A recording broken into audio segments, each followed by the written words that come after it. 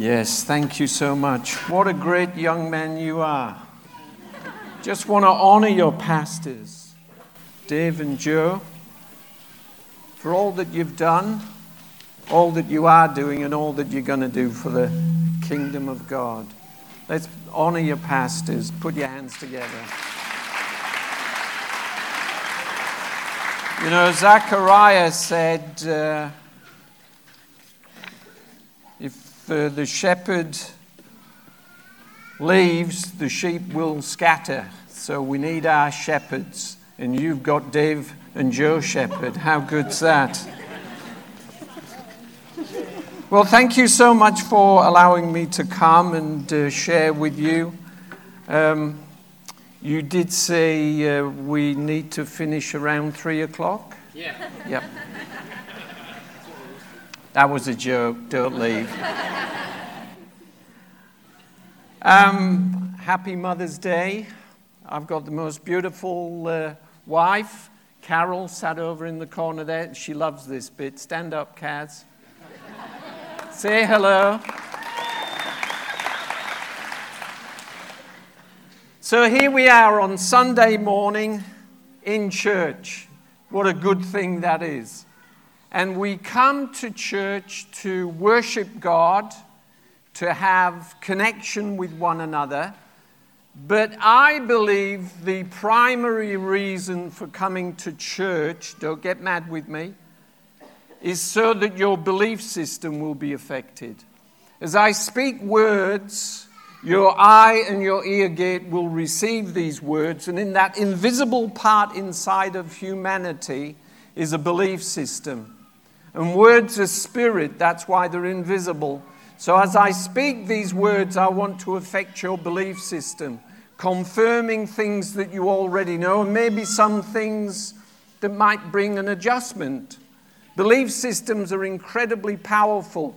We saw what happened in Sri Lanka recently. That was driven by a belief system. So it's really important for us as believers, as the church, to have established our beliefs. Yeah. Amen? Yeah. So, can I tamper with your belief system? Nobody said yes. Hey, look, Jesus practiced it. He went from synagogue to synagogue, village to village, preaching and teaching. Why? So that he could affect people's belief system. Yeah. And so he went on to say in Mark 9:23, if you can believe, all things are possible. So we want to protect our belief system. We want to develop our belief system. We want to believe all things can be possible. Yeah. Amen? I'll tell you a little bit about me, as I've not got a huge amount of time.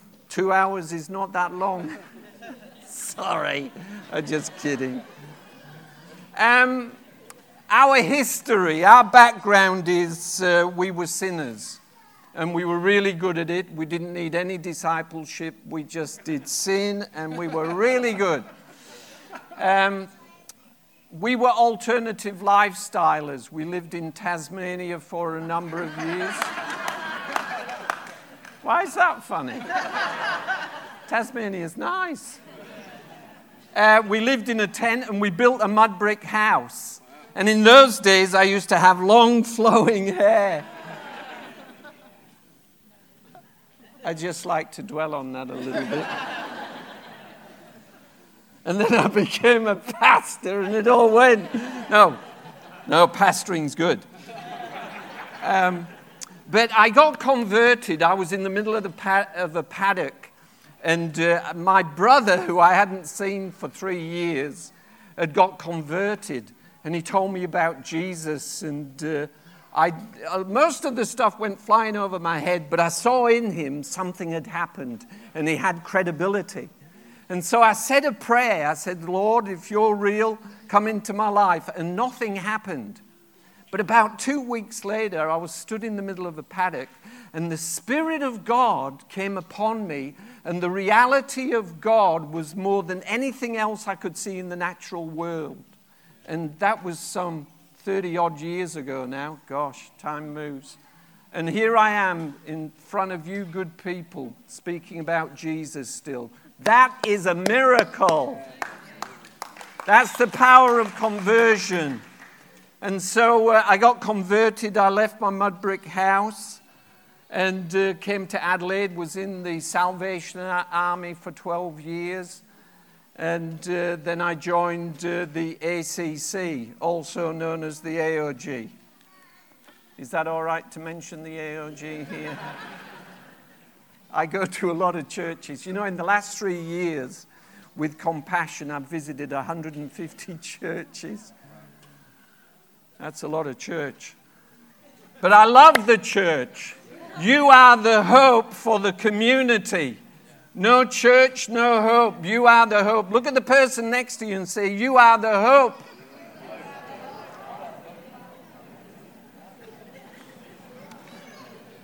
Okay.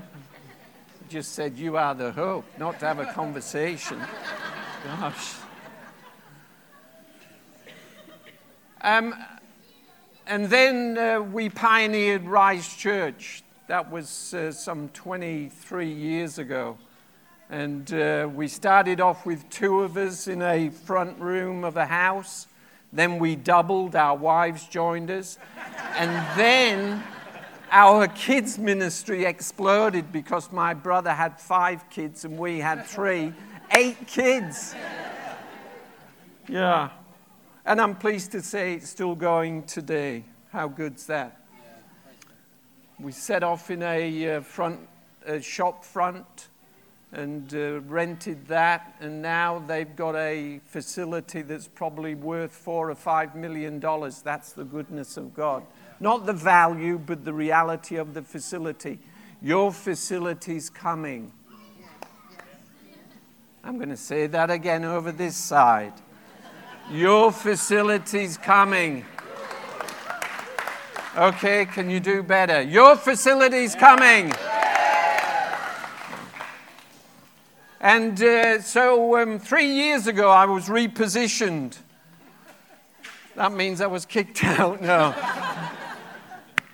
What happens in life is seasons come and seasons go. And a new season came. And I was asked to apply for this position I'm in now. And I checked out Compassion. I've been sponsoring kids for 20-odd years. And I did that because it's a good thing to do. And I was really pleased to go into the workings of Compassion to find out that they are so kingdom-minded. It's just so wonderful. And I know that there's many people here that sponsor Compassion Kids. And on behalf of the children, I want to say thank you, thank you, thank you. You make a massive difference. Can I have a slide up? God's heart. God's heart is for the poor. I just want to briefly speak about Compassion. God's heart's for the poor. Next slide, please. In Leviticus 19, I know Leviticus is one of your favorite books. But God speaks to Israel, and he said, when you reap the land, don't reap all of it, but make sure you leave a corner. And that corner is for the poor. And you might be familiar with the book of Ruth. When Ruth and Naomi went back to Bethlehem as widows, Ruth was sent into Boaz's field to glean. That means to pick grain. She went to the corner that was left. And you might notice the blue square in the corner there. On all Compassion's collateral is a blue square. And what that represents is that corner of the harvest for the poor. In fact, Ruth gleaned so well that she ended up marrying Boaz. That's what you call good gleaning. So if you're single and you're looking for a man, start to glean. Let me just say this about poverty. Poverty is evil. It's wrong because what it does, poverty sends a message to children that says you are of no value, you're worthless, you don't have a purpose, and you're going to die soon. I know that the Word of God says something very different to that. God's heart is for the poor. Next slide, please. God's heart's for children. We know in Matthew 19 that Jesus, when the disciples were shooing away the children, Jesus said, "No, let them come to me. The kingdom of God belongs to such as these." We must understand that the culture of the day was children should be seen and not heard at a very high level. And if they were poor, they were seen as virtually worthless. So Jesus was being revolutionary to those disciples in saying, "Let the children come to me. The kingdom belongs to them." And so God's heart is for the poor. God's heart is for children. And finally, God's heart is for the foreigner. Again, back to Leviticus 19:34. God speaks to Israel and says, "When you have strangers or foreigners in your midst, engage with them, embrace them, love them." And Israel says, "Well, why should we do that?" And God says, "Because at one time you too were foreigners." You know, I sound like a foreigner, don't I? Who said yes? Well, I can tell you I'm an Aussie. And you know how I know that? I was brought out as a 10-pound pom by my parents. Is there any 10-pound poms here? Don't be shy. Well, we got a few. I could sense the quality. But listen, I knew I was converted about 20 years ago. The English cricket team came out, and I wanted the Aussies to smash them. Much to the disgust of my father. So God's heart is for the poor, for children, and the foreigner. And I just want to encourage you, be involved with the poor. I'm not talking about your tithes and offerings, that's for the house. But I'm talking about that corner of your paddock, of your harvest field for the poor. Compassion's distinctives. That's the next slide. Beautiful. He's doing a great job.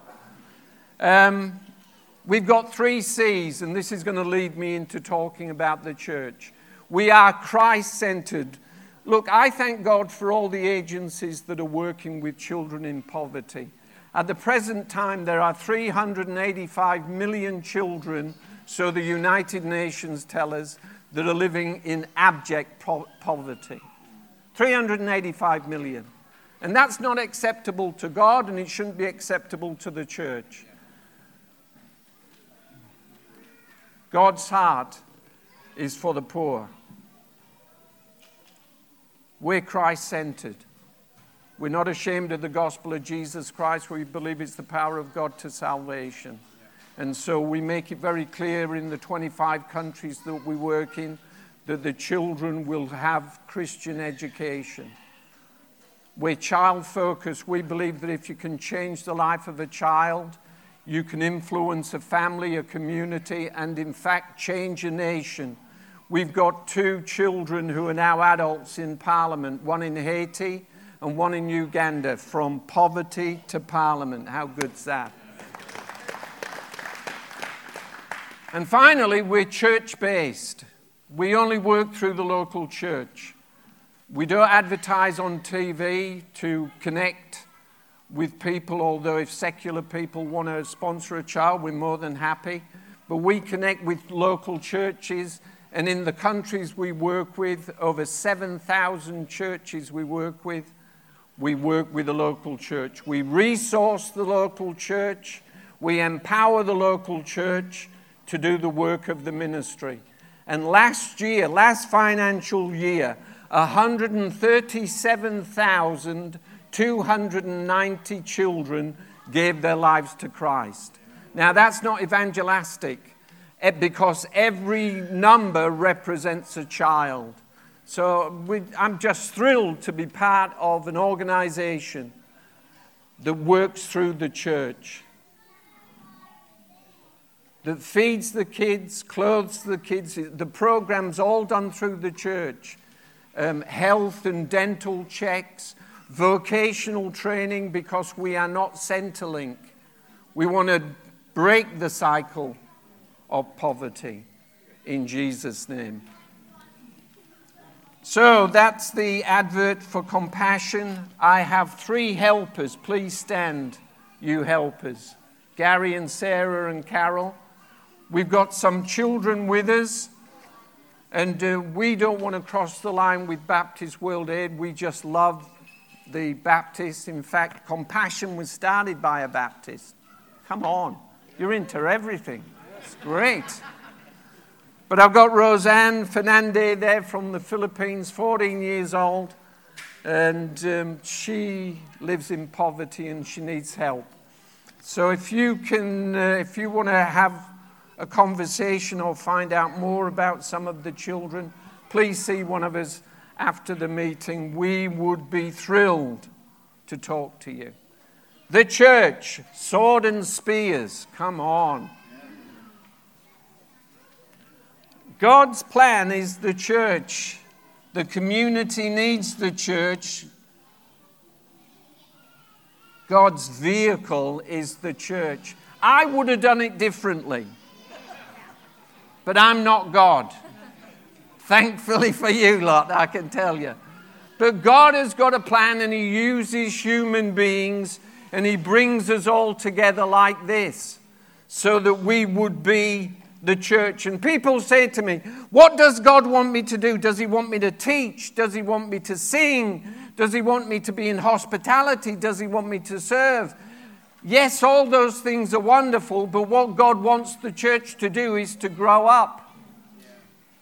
God's heart is for the church to get ready for when Christ returns, because in Ephesians it tells us that Jesus is coming back for a mature church. So we've got some growing up to do. But that's all good, because we've been given the word. And I say to people, don't panic about what's happening in the world today. I mean, the world has changed since I was a boy, massively. But don't panic. I've read the back of the book. I know who wins. It turns out all right. Gets a bit messy, but it turns out all right. Now, a scripture, Matthew 16. This is the first time that the church is mentioned, and I'm sure it's a familiar scripture to all of you. And Jesus is asking, who do men say that I am? And the disciples say, oh, some say you're one of the prophets. Some say you're John the Baptist or Elijah. And Jesus says, but who do you say that I am? And Peter pipes up, as he would do, and he says, you're the Christ, the Son of the living God. And that's where Jesus said, blessed are you, Simon Bar-Jonah, because flesh and blood has not revealed this to you, but my Father in heaven. And upon this rock, not the rock of Peter, but the rock of his revelation, I shall build my church, and the gates of Hades shall not prevail. The message I want to bring to you this morning for the church, because there are so many aspects to the church, you could talk about it literally for hours. But I believe part of the journey of the growing up and developing as a church, because seriously, you are so important to your community. Your community needs to hear the voice of Hills Baptist. They need you. They don't know they need you, but they need you. But the journey for all of us is to discover our identity. This is a revelation not just of church, but of identity. That's why Jesus said, blessed are you, Simon Bar-Jonah. Flesh and blood have not revealed it to you, but my Father in heaven. And upon this rock, the rock of revelation of identity. I heard you teaching on Logos and Rhema. Very good. But it's understanding that identity. Jesus was in Caesarea Philippi, and he said the gates of hell. Actually, the gates of hell is a place there. And next to it's a big, deep cavern. I've been there. I went to Israel once. Fabulous. Who's been to Israel? Come on, you've got some Israelites here. God's not finished with Israel. There's still a work to be done. God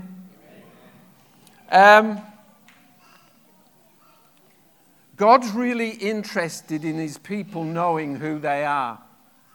Over 2,500 times in the scriptures, God speaks about begatting, son of, daughter of.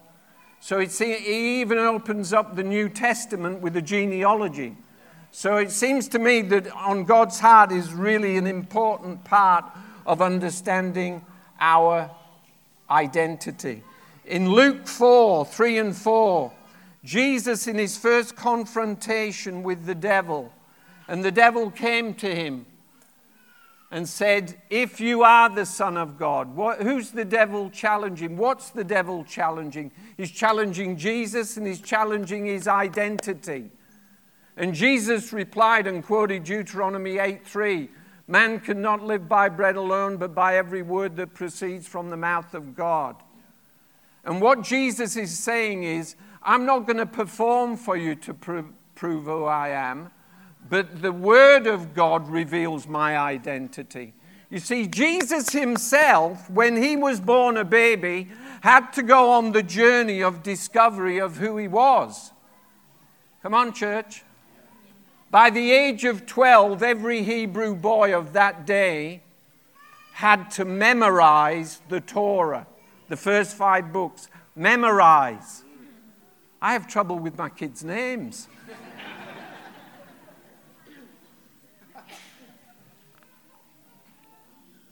And in memorizing that, Jesus himself saw his own identity. That's why, after his confrontation with the devil, he went back to Nazareth and he declared from Isaiah, the Spirit of the Lord is upon me, for he has anointed me to preach the good news to the poor. And went on and finished and closed the book, and he said, this day, this scripture has been fulfilled in your hearing. And they got really miffed with him and wanted to throw him off the mountain. And the reason being is because he was declaring his identity. You see, he emptied himself of his divine privileges. Philippians 2 is called the kenosis. He emptied himself. It became like us. He was fully God, but he became fully man. And he went on that journey of discovery of who he was. We too in the church, you are somebody. We are all God's little snowflakes. There's not another one like you. Do not try and be somebody else. Be who God's called you to be. And in the same way, don't try and make somebody else like you, because we can only cope with one of you. Two's too many. Just one. So if Jesus had to go on the journey, we too have got to go on the journey of discovery of your gifting, who you are, what you're called to. And the scriptures are very clear. That's why we need to listen. I know you would hear this all the time from this pulpit, and it's a good thing to hear. I encourage you, read the Word, listen to the Word, watch the Word if you're not a good reader. This is a mirror to who I am as well as who God is.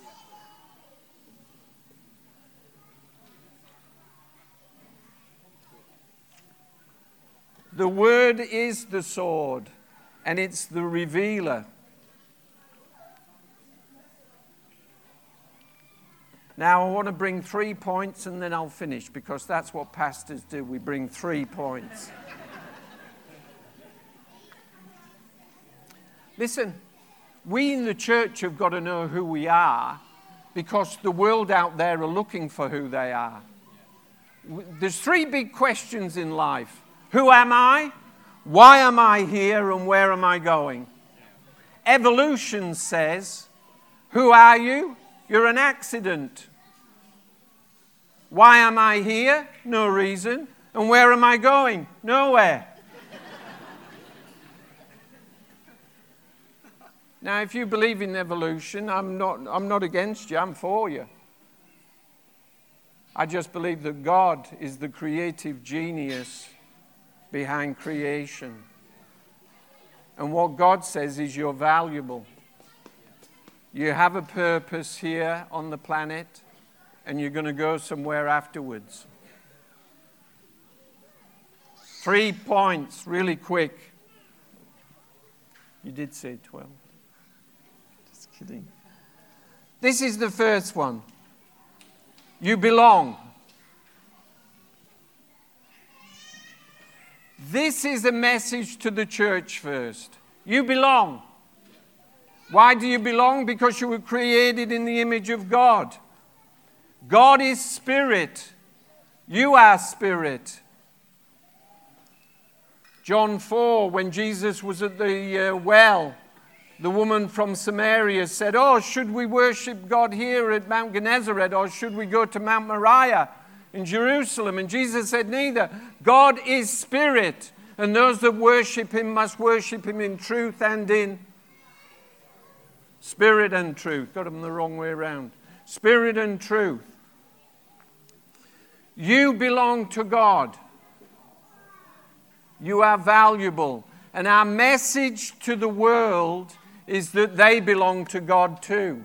They might not believe, but you might be visiting today and on a journey of discovery. I want you to know more than anything, I'm not looking at your behavior. God's not looking at your behavior. He wants you to know that you belong. You belong to God. You are valuable to God. You have a purpose in God.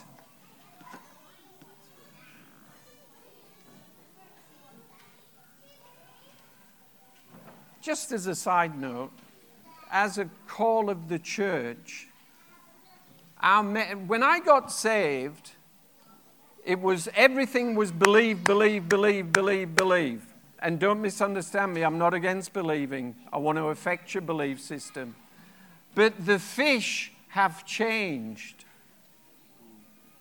The worldview of the fish that we're trying to catch in South Australia, in the Western world has changed. The fish have changed. And the message that they want to hear is not just come to Jesus and your life will change, because they retort and say, well, my life will change if I get on MasterChef. Jamie Oliver can change my life. We have a message that says you are valuable. You belong. You have a purpose. I'm not there to wag the finger at people's behavior. That we're not called to judge. That's not our business. Judgment Day is coming, and it's a capital D of the day of the Lord, when Jesus returns, and he's going to bring the judgment. When he returns, we're all going to get a new hairdo. It's just going to go boing. So in my identity, I know that I belong. I really want to encourage you. You belong. The second point is that you and I are broken.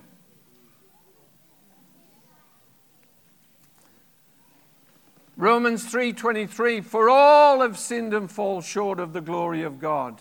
I am a broken man, but by the grace of God, I belong to him. Come on, what a deal. He gets me and I get him. Some people say, oh, I live by the 10 Commandments. Well, I wish you well, I don't. See, the 10 Commandments, they were given to reveal sin. They weren't given for us to live by them. They were there to reveal sin. Some people say, I'm not sure about that. In fact, I reckon he could have just done one commandment. He could have said, you shall not bear false witness. If you've ever told a lie, lift your hand. If you didn't raise your hand, you're a liar.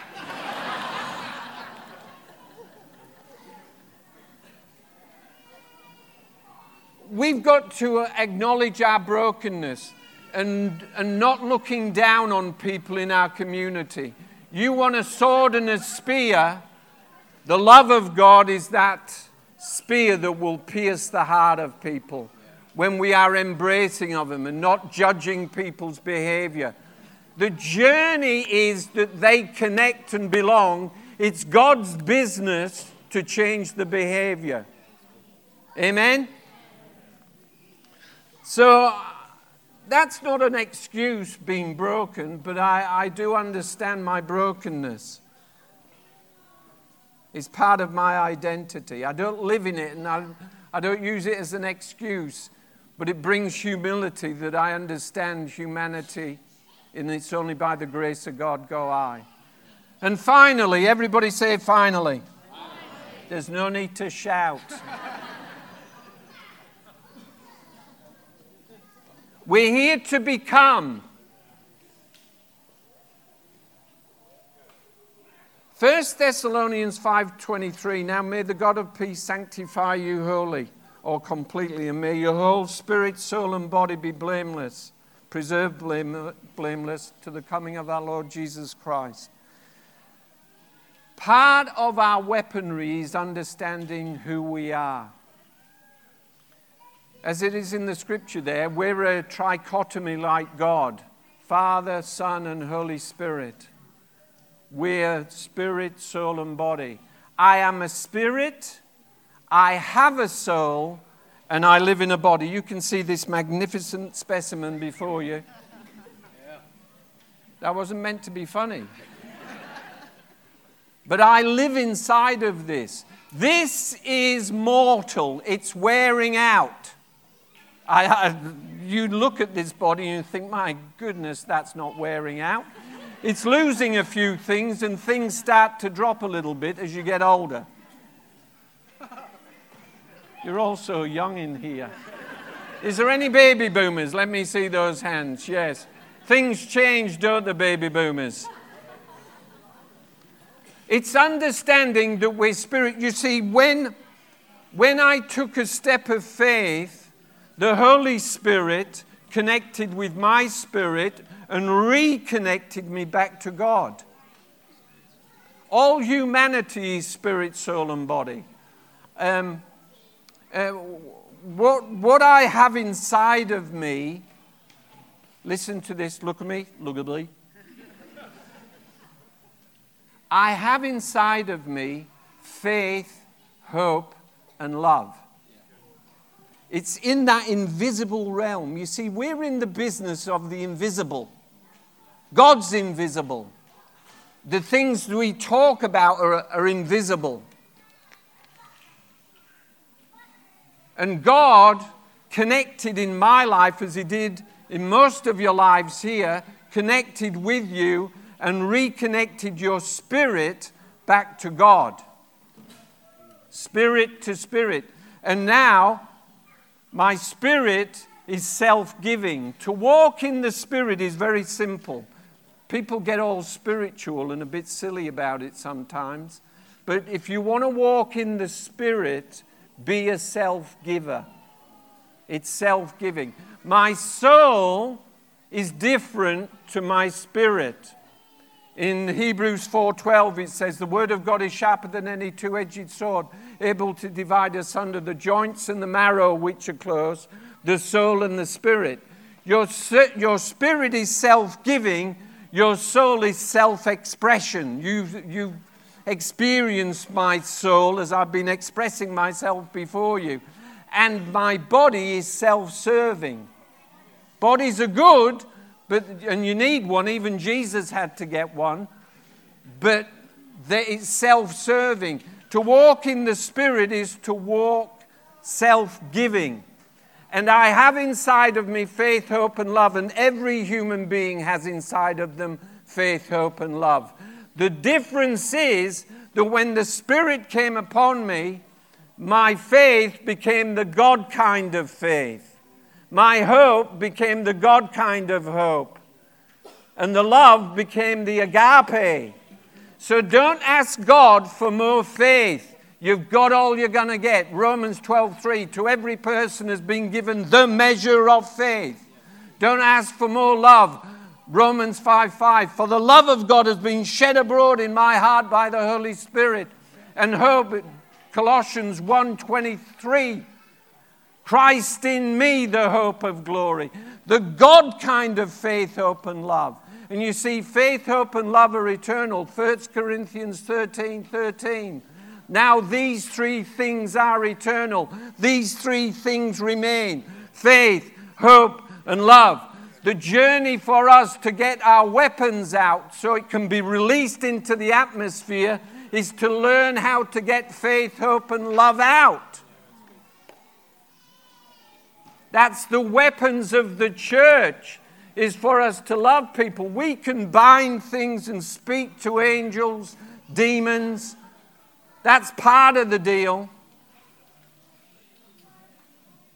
But the important part for all of us, as Jesus said, is to love God and love one another. Now, if it had stopped at loving God, that would have been fine. Because loving God's easy. God's wonderful. The trouble I have is with you lot. So I have to get the agape, the love of God, out to love. And the way faith comes by hearing, and hearing by the word of God. That's why this is so important. To feed ourselves on it so that you can release the love. You can release the hope. Hope often comes first. Hebrews 11:1. Now faith is the substance of things hoped for. I might not have the faith ready to be released, but I'm going to start hoping for you. And then from the hope develops faith, and then faith's released. And don't get so intense about it. It's all right. God's won. It's relax, be who you are, love people, call on God for everything. Trust in the Lord and rest in the power of His might. I'm going to come down to you. People at the back are still standing up. I want to encourage this church because you are a significant church. Prophesy over you. I go to a lot of churches and they're good people, but you know there's a lot of churches that they've got a 5-year time on them and then they're going to disappear because the congregations are older. There's no children, no youth. Thank God for the voices of children. Come on. That usually means I've got to finish.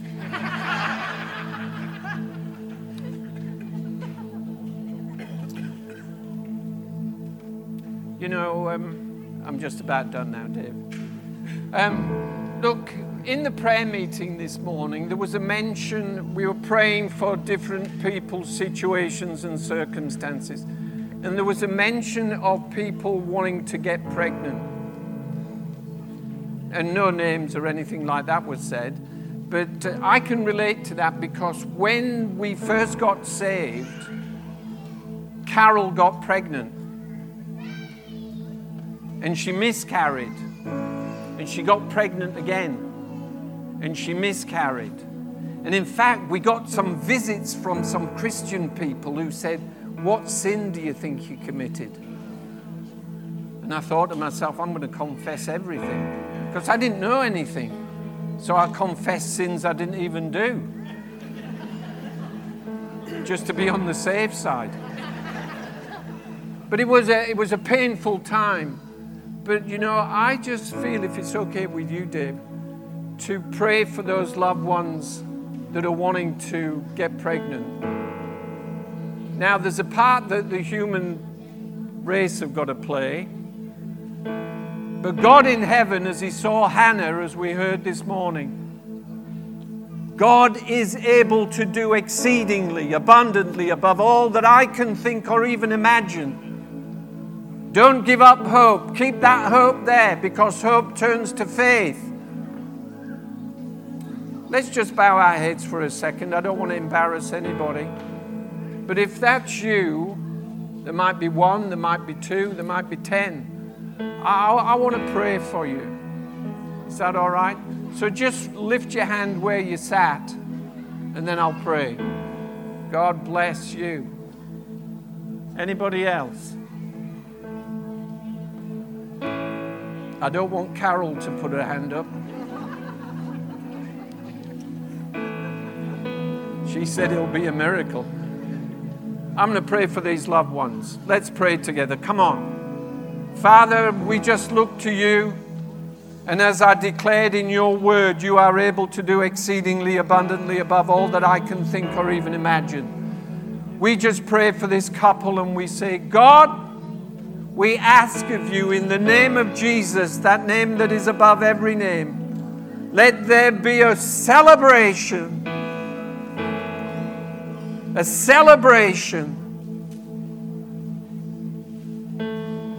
as conception takes place.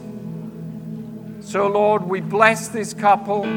We say, God, we ask, please do what only you can do. In the wonderful name of Jesus, and if you agree, say amen. Amen. Amen. God bless you. Thank you so much for having us. I'll take all my goods and chattels. Sorry about that. I write so big because I can't see. God bless you. Thank you for having me. Thank you, Dave. God bless you. Oh, I forgot. I was going to show you a 3-minute video. Is that all right? It's only 3 minutes, but it's just the church at work in Uganda. And please come and see us. We're going to be over in that corner near the children. Not too close, but near the children. God bless. Thanks. You've been listening to a sermon from Hills Baptist Church. To find out more or to hear other great content, find us at hillsbaptist.com or on your podcast app.